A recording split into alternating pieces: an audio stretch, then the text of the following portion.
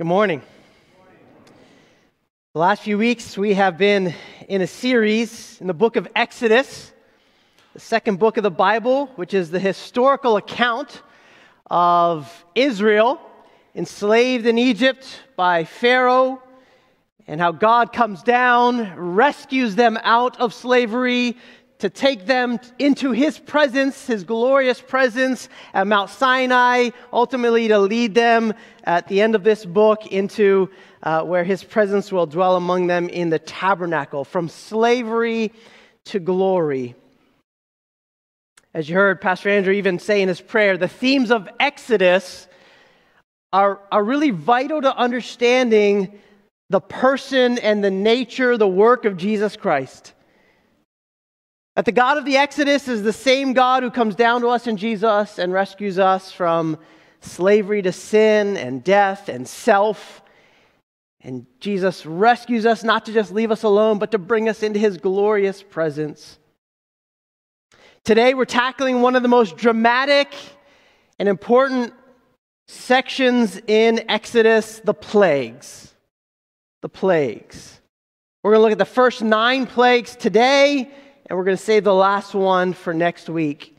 This section is quite long. We're in chapter 7, Exodus 7:14, all the way to 10:29. I'm not going to read it all. It would take almost 20 minutes, and that could be a whole sermon. I mean, it's that good. But I'll read some of the text this morning, but I encourage you read all of it.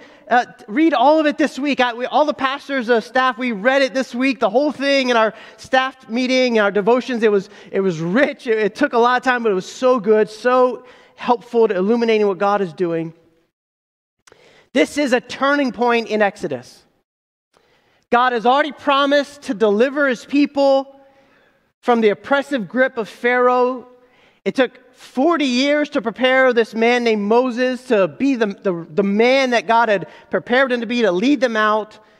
Moses is incredibly insecure, but the Lord reveals Himself and He says, look, knowing me personally, knowing me, the I Am, will give you the confidence to obey my word. And Moses steps out and he obeys.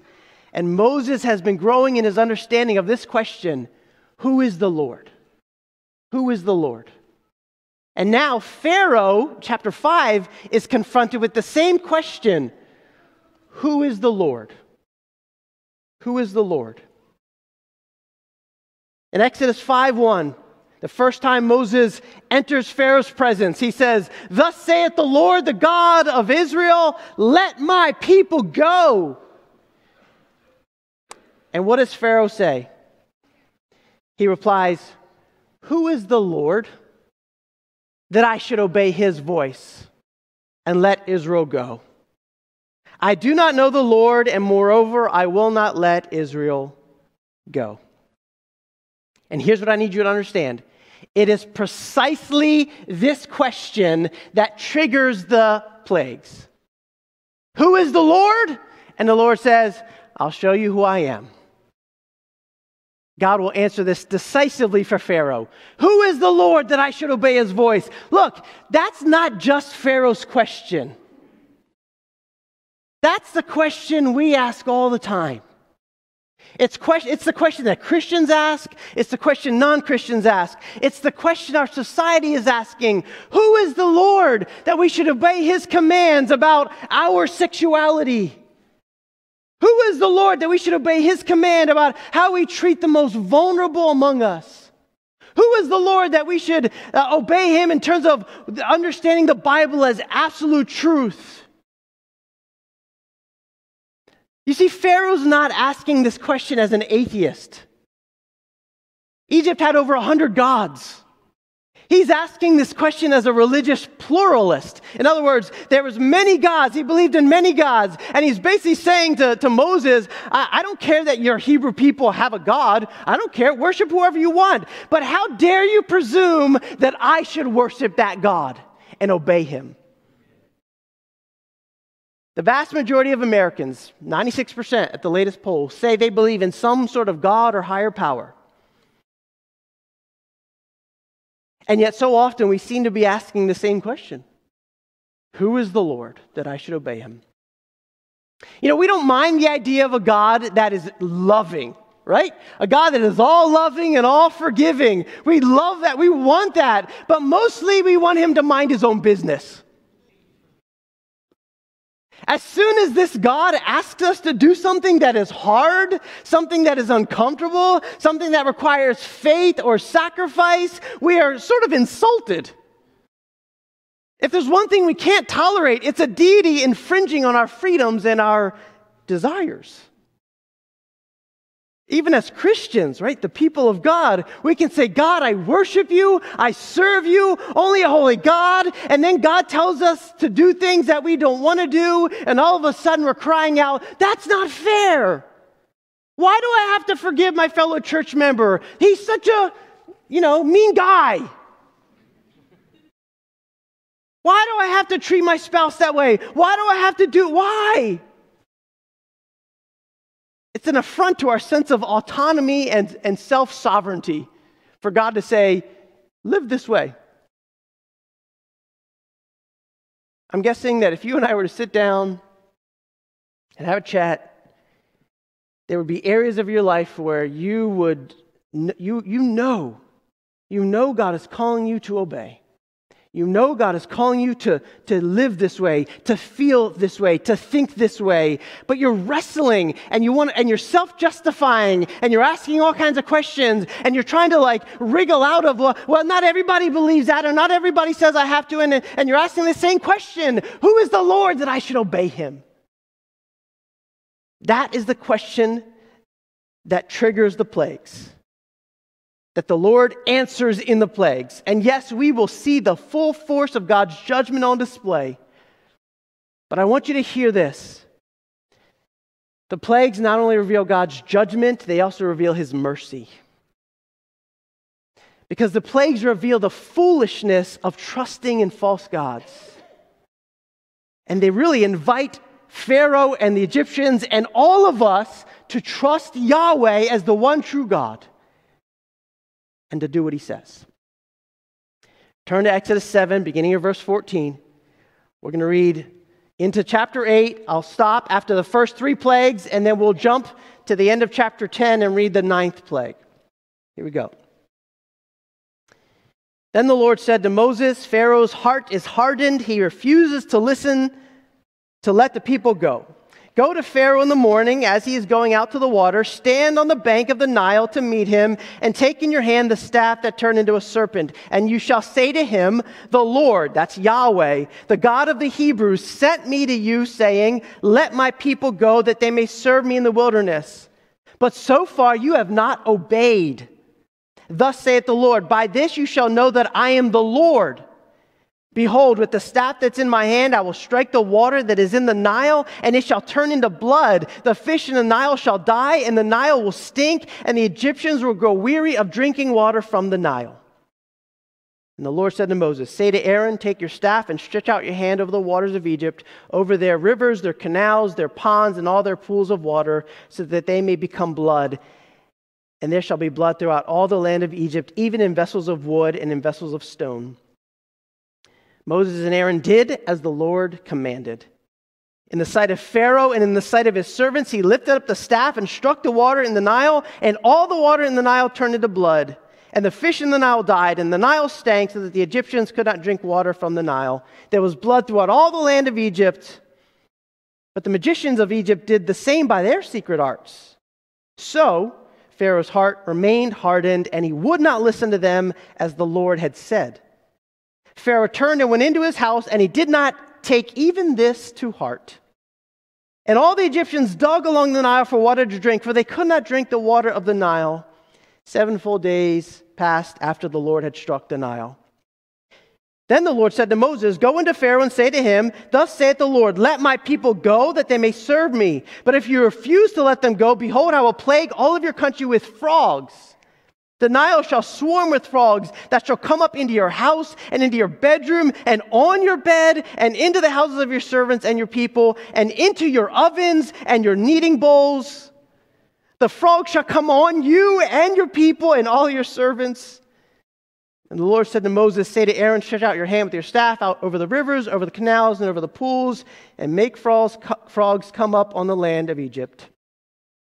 So Aaron stretched out his hand over the waters of Egypt, and the frogs came up and covered the land of Egypt. But the magicians did the same by their secret arts and made frogs come up on the land of Egypt. Then Pharaoh called Moses and Aaron and said, "Plead with the Lord to take away the frogs from me and my people, and I will let the people go to sacrifice to the Lord." Moses said to Pharaoh, "Be pleased to command me when I am to plead for you and for your servants and for your people, that the frogs be cut off from you and your houses and be left only in the Nile." And Pharaoh said, "Tomorrow." And Moses said, "Be it as you say, so that you may know that there is no one like the Lord our God. The frogs shall go away from you and your houses and your servants and your people. They shall be left only in the Nile." So Moses and Aaron went out from Pharaoh, and Moses cried to the Lord about the frogs, as he had agreed with Pharaoh. And the Lord did according to the word of Moses. The frogs died out in the houses, the courtyards, and the fields, and they gathered them together in heaps, and the land stank. But when Pharaoh saw that there was a respite, he hardened his heart and would not listen to them, as the Lord had said. Then the Lord said to Moses, "Say to Aaron, stretch out your staff and strike the dust of the earth so that it may become gnats in all the land of Egypt." And they did so. Aaron stretched out his hand with his staff and struck the dust of the earth, and there was gnats of man and beast, and all the dust of the earth became gnats in all the land of Egypt. The magicians tried by their secret arts to produce gnats, but they could not. So there were gnats on man and beast. Then the magicians said to Pharaoh, "This is the finger of God." But Pharaoh's heart was hardened, and he would not listen to them, as the Lord had said. Turn to chapter 10, beginning in verse 21. The ninth plague. Then the Lord said to Moses, "Stretch out your hand toward heaven, that there may be darkness over the land of Egypt, a darkness to be felt." So Moses stretched out his hand toward heaven, and there was a pitch darkness in all the land of Egypt 3 days. They did not see one another, nor did anyone rise from his place for 3 days. But all the people of Israel had light where they lived. Then Pharaoh called Moses and said, "Go serve the Lord. Your little ones also may go with you. Only let your flocks and your herds remain behind." But Moses said, "You must also let us have our sacrifices and burnt offerings, that we may sacrifice to the Lord our God. Our livestock also must go with us. Not a hoof shall be left behind, for we must take all of them to serve the Lord our God, and we do not know what we must serve the Lord until we arrive there." But the Lord hardened Pharaoh's heart, and he would not let them go. Then Pharaoh said to him, "Get away from me. Take care never to see my face again, for on the day you see my face, you shall die." And Moses said, "As you say, I will not see your face again." This is the word of the Lord. Who is the Lord? God is answering that decisively in these plagues. Who is the Lord? Lesson number 1, the Lord is the one true God. That is what he is communicating to Pharaoh. He is the one true God. I don't have time to explain every single plague, but I'll touch on a few of them to show you how each plague is an attack on Egypt's false gods. Each plague is an attack on one or more of Egypt's false gods. The plagues come in sets of 3, and then there's this final plague. So the first plague is that God inflicts on Egypt blood in the Nile River. Keep in mind, the plagues are not haphazard. They're not just random. They are carefully chosen by God to prove his sovereign power and to bring deliverance. The Egyptians worshiped the Nile as a god. It contained the water they needed for crops, the food they needed to live. It was literally the economic center of the region. So to strike the Nile was to strike at the heart of Egypt. And the primary god of the Nile was this goddess of fertility called Hapi. Hapi. Hapi. Hapi is there to provide fullness of life, the Egyptians thought. Without the Nile River, there would be no fertility, no economic prosperity. Without the Nile River, there is no Egypt. And so the Lord turns the Nile into blood. This would have been catastrophic for the nation. God doesn't start lightly. He strikes right at the heart of them. And by the way, the word plague means strike or blow. It's first strike, the first blow, then the next blow, and it's blow after blow. But this first one is catastrophic. Think 2020 when COVID shut the whole world down just like that. Right? Stock market crashes. Grocery shelves empty. People are out of work. The very air we breathe is contaminated. It was total chaos. That's what happened in this first plague. God is striking at the symbol of Egypt, the very thing that gives them life. What is the Lord communicating? He's saying, look, happy cannot give you happiness. Happy cannot give you fullness of life. Happy cannot provide your heart what it longs for most. Pharaoh and the Egyptians have been worshiping the Nile to provide for life, but it's a lie. It's just a false god. Now, was the Nile a good thing? Yes. But as we know, any false god is usually a good thing that becomes an ultimate thing. What are you looking to provide for your needs today? Are you putting your hope in your job, the stock market, a relationship? You're going to be deeply disappointed. Seeking life in any one of those things is like riding a roller coaster. You better strap in because you know it's up and down, up and down, up and down, and most often more downs than ups. And even the ups aren't that great. The only person who can meet your deepest needs and can handle being the very center of your life is Jesus Christ himself. He literally said, Jesus in John 10, I have come that you might have life and have it to the full.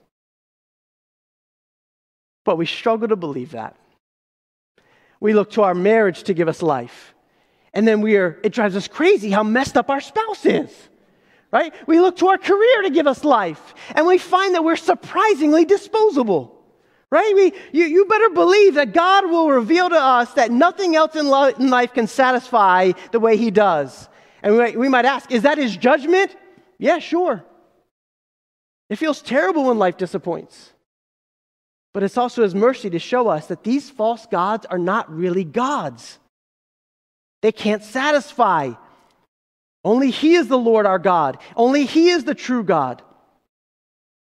Now, somehow the magicians of Egypt are able to replicate the first two plagues.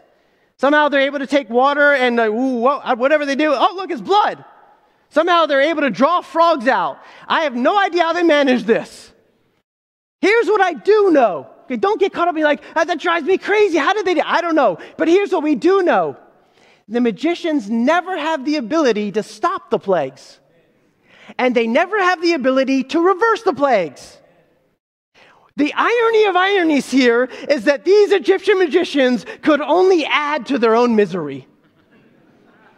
You can produce frogs. Well, look what we can do. More frogs. Moses is like, no, I don't know. By the third plague, though, and we read it, the gnats, the flies, mosquitoes, by that, they couldn't replicate it. And literally, by the third one, they're like, that's the finger of God. By the sixth plague, the magicians can't even stand in Pharaoh's court because the boils are on their skin as well. By the eighth plague, the Pharaoh's officials are literally begging him to let Israel go. They've had enough. And yet it repeatedly says that Pharaoh's heart remained hardened. The plagues make something very clear. God is the one true God, and that makes him the only one worth obeying. Through the plagues, God is communicating, chapter 8, verse 10, this theme, so that you may know that there is no one like the Lord our God. The plagues are a critique on two things. I touched on one earlier, or both of them actually. Two things. They're a critique on two things. One, that the idea that all religions are valid, that all paths lead up the mountain to God. The plagues are a critique on that. No, happy is no God. Ra is no God. Only I am God. And it's a critique on this second idea, this idea of personal autonomy, the idea that I have the right to live however I want. God is saying, no, you don't. I'm the one true God. I made you. I created all things. And as such, I have the right to tell you how to live. And get this, ultimately, the way I tell you how to live is for your good. More on that later. One by one, God goes up against the gods of Egypt and proves his superiority over them. The frogs, Egypt worshipped another god called Heket, Heket, Heket. And I almost put pictures up, but they're not completely clothed, and so I was like, no, forget it. You can look online if you want. But the Heket is a fertility goddess who had the head of a frog. So the Lord sends frogs on the land. In the beds, it says, in their bowls, their cereal bowls, on their bodies. Heket can't do that. Nut, the sky goddess, could not prevent the seventh plague of hail. And Re, Amon-Re, one of the most revered gods of Egypt, you've probably heard of him, the sun god, could not prevent darkness from covering the land for 3 days in the ninth plague. Do you see? In each of the plagues, Yahweh goes toe-to-toe with the gods of Egypt, and they are shown to be powerless phonies compared to him. Who is the Lord? Listen up, Pharaoh. Listen up, all of you who can hear his voice speaking today. There are not many gods. There are not many paths to true happiness. There is one God, he is Yahweh, and there is one path, the Lord Jesus Christ. Who is the Lord? He's not only the one true God, he reveals himself here. The Lord is the holy judge. This is where things get even heavier. The plagues make it clear that the Lord is a God of judgment. Now, let's be honest.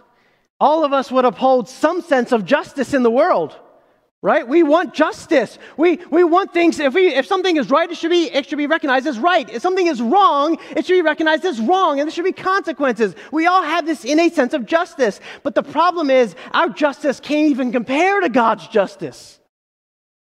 We want justice. Well, we don't want judgment. We don't want a God who can turn water to blood or rain hail down from heaven or who can claim the firstborn of everyone in Egypt.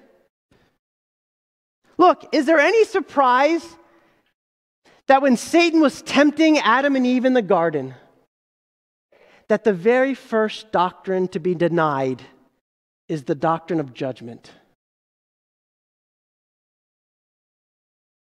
Satan comes up to Adam and Eve. God says, you can eat of everything, enjoy everything in my creation except the tree in the middle of the tree of knowledge of good and evil. Don't eat of it, because the day you eat of it, you shall surely die. Trust my heart. Live within my bounds. It's good for you. Satan comes along. Hey, what about that tree? No, we're not supposed to see that. We did back and forth. And then what does Satan say? You will not surely die. There it is. Very first doctrine to be denied is the doctrine of judgment. We want a God who offers us a kingdom of joy and peace, a God of love, not a God of wrath. We want a God of resurrection, but not a God of crucifixion. But to get rid of judgment is not just to take like a few insignificant parts out of the Bible. To get rid of judgment is to gut the entire book. This is a book that describes God as both being just and merciful. Pharaoh is experiencing the judgment of God because he has hardened his heart to God's word. He is unwilling to obey. And what does God do through the plagues? God begins to unravel creation as an act of judgment. The plagues are literally an undoing of Genesis 1 and 2. Have you ever thought about that? In the plagues, do you see how nature's out of control? Right? It's breaking down. It's literally reverting back to pre-creation chaos. In creation, what does God do in Genesis 1? He creates the sun, the stars, the moon, the land, the water, animals, plants, humans, and he creates it all to live in beautiful harmony. And there's light, and there's growth, and there's flourishing. But in the plagues, it's all backwards. You have insects destroying plants. You have weather destroying animals. You have disease and darkness and death. Everything is literally falling apart. They're literally reverting back to Genesis 1:2. And the earth was formless and void, and darkness was over the face of the deep. What is God saying in the plagues? He's saying, look, I have created everything to function in a certain way, to live in beautiful harmony. And God created humans, us, to live in dependence upon Him and in obedience to Him. And He warned Adam and Eve, sin will destroy that harmony. Sin will destroy the order of everything. Disobedience will lead to chaos and disorder and death. And Jesus Himself reiterates, I've come to give you life, but He says Satan comes to steal, kill, and to destroy. The plagues make it abundantly clear that to disobey God is to literally bring chaos and disorder into your life. Because you're violating the very purpose for why you exist. The very purpose for how God created you to live in glad submission to Him and His Word. That's Paul's argument in Romans chapter 1, for instance.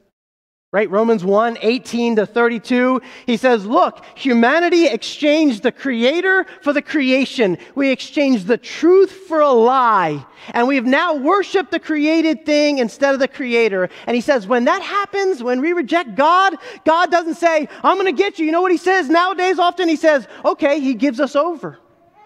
He says, is that what you really want? Okay, here, try it. Go ahead. See where that leads you. He hands us over.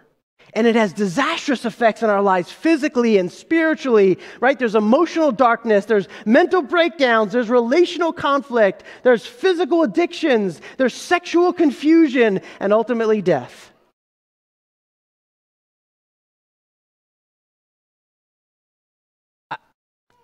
God hates sin. And God will judge sin. The truth is, we treat sin lightly because we kind of like it. We can say we hate sin all we want, but the proof is in the pudding. How do we live? Oh, we don't see sin as cosmic treason against a holy God. We see it as fudging a little bit. Right? If you know me, I'm not quite the rule follower. And so I don't always break rules, but I sometimes break rules. I'm not trying to self-justify or anything, but I'm just saying there are rules, and I'm always trying to feel like, I think I can, I'm really good at that. Egypt is simply a stark picture of the chaos and destruction that comes from God's just judgment. Remember, just in case we've forgotten here, under Pharaoh's rule, there's been genocide, slavery of an entire people, tyranny, and God steps in and brings justice, and He is right to do so. God is a holy judge. God told Pharaoh, He even told him, judgment would come unless you change. God also told us that judgment on all humanity is coming. And the plagues show us that God's judgment is real and severe. And this gets at the heart of obedience. Do we just obey God because He's a holy judge and can destroy us? No. We obey God because His commands are ultimately for our good. Because see, if He is the one true God, if He is our Creator, don't you think He knows what it looks like to live a life of flourishing? Right? I have 3 children. My youngest is 6 years old, and I love him. He's an amazing kid. But look, if I just said to my 6-year-old, look, you're getting old enough to do things for yourself and make your own decisions, okay, buddy? Right? You got to pull your weight around here. I'm putting you in charge of your own self. All right? Figure it out. Whatever you want to eat, you do. You eat. Whatever you want to do, you do. Look, my son's an old soul, but you know what? He's going to choose candy and popcorn all the time. And he's going to play video games all the time. And he's going to play football all the time. And he's going to think, this is the greatest of greats for life. But to try to explain to him, I'm older than you. I've lived longer. I think God has given me a level of wisdom from my mistakes and my good things, right? So I'm here to help you, God. No, God has placed me in charge of his life for a reason. Yes, have candy on Friday afternoons after the end of the week, but on Monday you're having good food. So to presume that we could figure out life on our own apart from our Maker, our Creator, telling us, here's how I created you to live. It's like 6-year-olds trying to just do it all on their own. As our Creator, God, everything He tells us is born out of His wisdom and grace to help us live the way we were meant to live. And to reject His lordship, to move away from His will, is to invite chaos and darkness into our lives. Pharaoh was defiantly disobedient to the Lord. And the plague showed him this is how awful it is to reject the Lord's word. Can I just ask you, before we move on, is there any area of your life where you have been defiant in your disobedience? Where you've said, I cannot do that, I will not do that. I can start getting into examples, but I'm not trying to, and you're thinking, oh, he's talking to me. No, I don't know what it is for you. Relationally, I don't know what it is for you. With your finances, I don't know what it is for you. But I've talked to enough of you to know it's something. And you've talked to me enough to know, in my small group, to know it's something for me. Will we turn in repentance today and heed the word of the Lord? The Lord is the holy judge. The Lord is the one true God. Who is the Lord? That I should obey Him. The third thing we hear today in this text is the Lord is the gracious Savior. As the plagues ravaged the land and the people of Egypt, we find that God graciously protects the nation of Israel, the people of Israel. Look at what He does in the fourth plague. Turn to chapter 8, verse 22. It says, "But on that day I will set apart the land of Goshen where my people dwell, so that no swarms of flies shall be there, that you may know that I am the Lord in the midst of the earth. Thus I will put a division between my people and your people. Tomorrow this sign shall happen." By the way, the word division there in 23 is the word redeem. This protection, this redemption of Israel is restated in plague 5, plague 7, plague 9, and plague number 10. And it begs the question, why? Are the Israelites more righteous than the Egyptians? Right? Are they more deserving because they've been willing to obey and listen to God's word? No. No, they doubt God at every turn. Later, God will call them a stiff-necked people, and he's considering, I might be done with them. And Moses intercedes, and he continues with them. But ultimately, He saves and He redeems them. What's happening? This is a concept that runs throughout the Bible, and it's massively important, and it's called grace. Grace is not giving us what we deserve, but instead giving us what we don't deserve. Now, in Romans chapter 9, let me show you. There's this passage in Romans 9 where Paul explains what God is doing in the hardening of Pharaoh's heart and showing compassion to Israel. Romans 9, 15 to 18 says this. "For he says to Moses, I will have mercy on whom I will have mercy, and I will have compassion on whom I will have compassion. So then it depends not on human will or exertion, but on God who has mercy. For the scripture says to Pharaoh," and he quotes what our passage today, "For this very purpose I have raised you up, that I might show my power in you, and that my name might be proclaimed in all the earth. So then He has mercy on whomever He wills, and He hardens whomever He wills." Paul makes the case about the nature of salvation, and he's using Exodus to make the case. And his conclusion is that salvation does not depend on human effort, on our good works, but simply on the gracious choice of God. Now, some of you are squirming, but please, this is meant to be encouraging. We were dead in our sin. Christ came down to us to rescue us. We didn't choose to pursue God. He chose to pursue us first. There's this great line in the Narnia series, C.S. Lewis. I think it's in the silver chair, where Aslan, who's the Christ figure, who's a lion, appears to Jill. Right? And she's in Narnia, where she finds herself in Narnia world, and she was crying out to him in the real world, and she appears, she's like, oh, great, I was calling out to you. And Aslan says to her, no, girl, you would not have called to me unless I had been calling to you first. So who hardens Pharaoh's heart? Right? I gotta address it because you're wondering. It's multiple times it says God hardens his heart, and then multiple times it says Pharaoh hardens his own heart. Which is it? This is a whole sermon, but let me just boil it down. I'm just going to read a sentence that I've written, and then you can kind of wrestle with it later. Here's a summary. Pharaoh freely chose to harden his heart, which is exactly what God had decisively chosen for him to do. Pharaoh freely chose to harden his heart. Nobody's pulling strings. Nobody's forcing him. He is the king. He's a demigod. At least he thinks. He's the son of Ra. He thinks that. He gets to decide. He's hardening. He's digging in his heels. But that is exactly what God had decisively chosen that he would do. Is that confusing to anyone? Good. It should be. Because there's a mystery to this. As one of my professors in seminary said, when you talk about human responsibility and God's sovereignty, like many other things in the Bible, it's not a problem to solve, it's a tension to hold. Stop trying to solve the problem. Do you understand the mind of God? You want to keep reading in Romans 9. That's what Paul says. Do you think you can tell God what to do?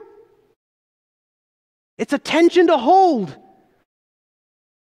God hardens Pharaoh's heart in order to bring judgment against him, but there's a greater reason. It's in order to bring salvation, in order to show his mercy, even to Egypt. Remember, I said in the beginning, the plagues were sent to show God's mercy. In the seventh plague, the hail coming down, God tells the Egyptians, not the Israelites, the Egyptians. He says, look, take your livestock and you find shelter and you will be saved if you do it. It's like he's trying to gut his own plague. Like, here's the plague, but if you do this, you'll be safe. Well, which is it, God? God is inviting everyone from Pharaoh to the lowliest Egyptian to believe that he is the one true God. Because the plagues are not just about judgment, they're about salvation through judgment.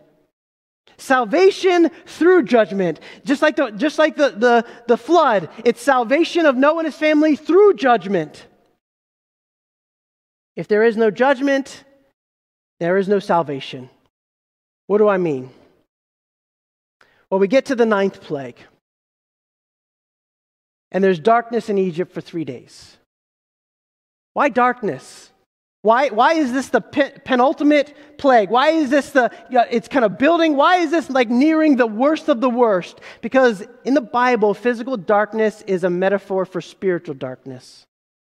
If you've ever been in pitch darkness, you know how disorienting it can be.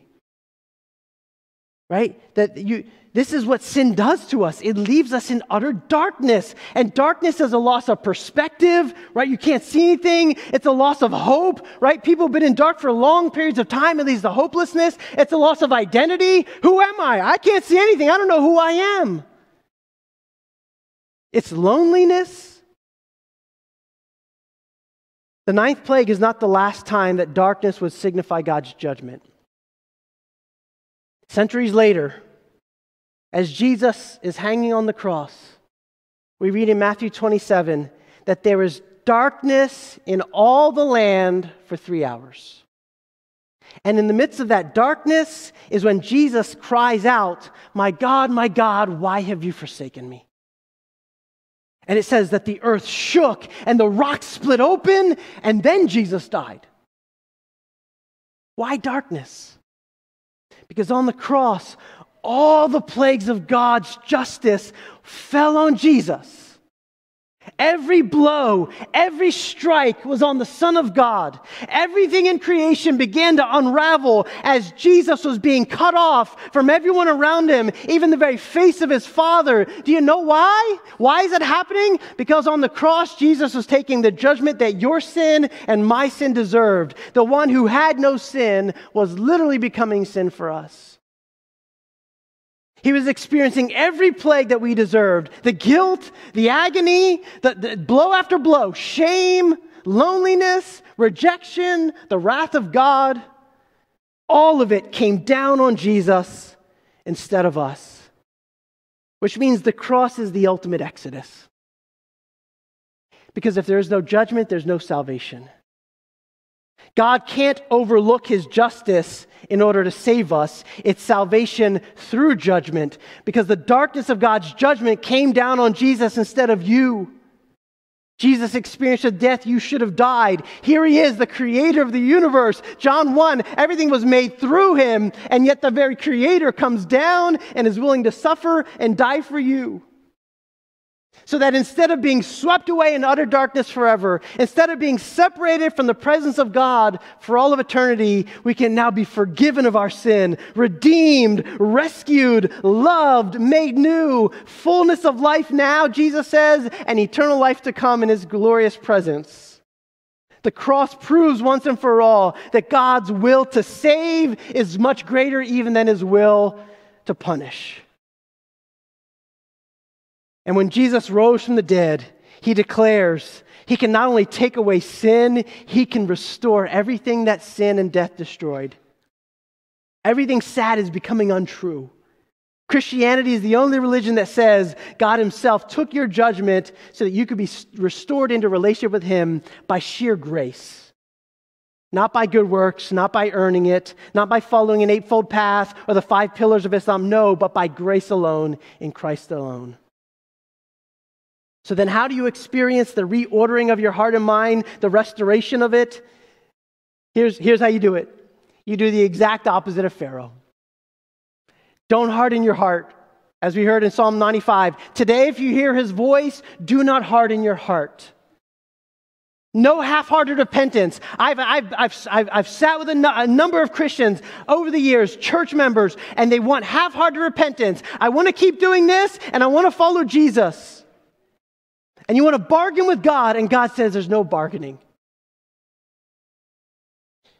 You being here today is objective evidence that God is a gracious Savior. He wants you to hear his voice and trust in Christ. To admit your sin, don't hide from it. Turn to Jesus by faith alone and receive his gift of forgiveness. You see, when you trust in Jesus as Savior, when you give him the rightful place as Lord of your life, you say, Jesus, you get to call the shots now. You make the rules. And although living in obedience is costly and hard, you will be living exactly the way you were created to live. And slowly you'll see the Lord transforming your desires and transforming your mindsets and transforming your actions and transforming your words and transforming your very life. Who is the Lord that I should obey him? I pray you answer that today in a humble and joyful response, that he is the Lord Jesus Christ, who loves me and gave himself up for me, so that I might no longer live for myself, but for him who died and rose for me. Let's pray.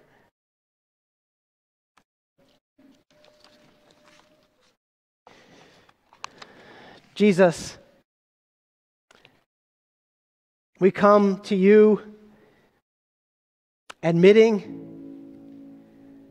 that we deserve nothing less than all these plagues and more. That our sin is no less worse than Pharaoh's. God, but we come this morning full of gratitude, full of hope, full of relief, that every blow, every strike, every plague that I deserved fell on my Savior, so that I might receive not your judgment, but your salvation. That Jesus took everything we deserved so that we, by faith, might receive everything he deserved. life, freedom, forgiveness, joy, glory. Lord, would you allow this church, our church, my church, to rest in this beautiful reality that Christ has paid it all, that we are yours now and forever, that no one can snatch us out of your hand, and may we live in humble obedience to your word, no matter what it costs us, to show the world living in the light is the only way to live. And living in the light is the only way to die. Because we know death will only give way to victory. Jesus, we need you to do a work in our hearts. For those who need to right now repent and believe the gospel for the first time, I pray that you would soften their hearts. Lord, do that work. Draw them to yourself. They would not have come to you if you had not been drawing them to yourself first. So God, show them today that today can be the day of salvation. That no matter what they've done, no matter where they've been, no matter what questions they have, I pray that today Romans 10 would be true, that everyone who calls on the name of the Lord will be saved. We need you. We love you. Please hold us fast today, we pray. In Christ's name, amen.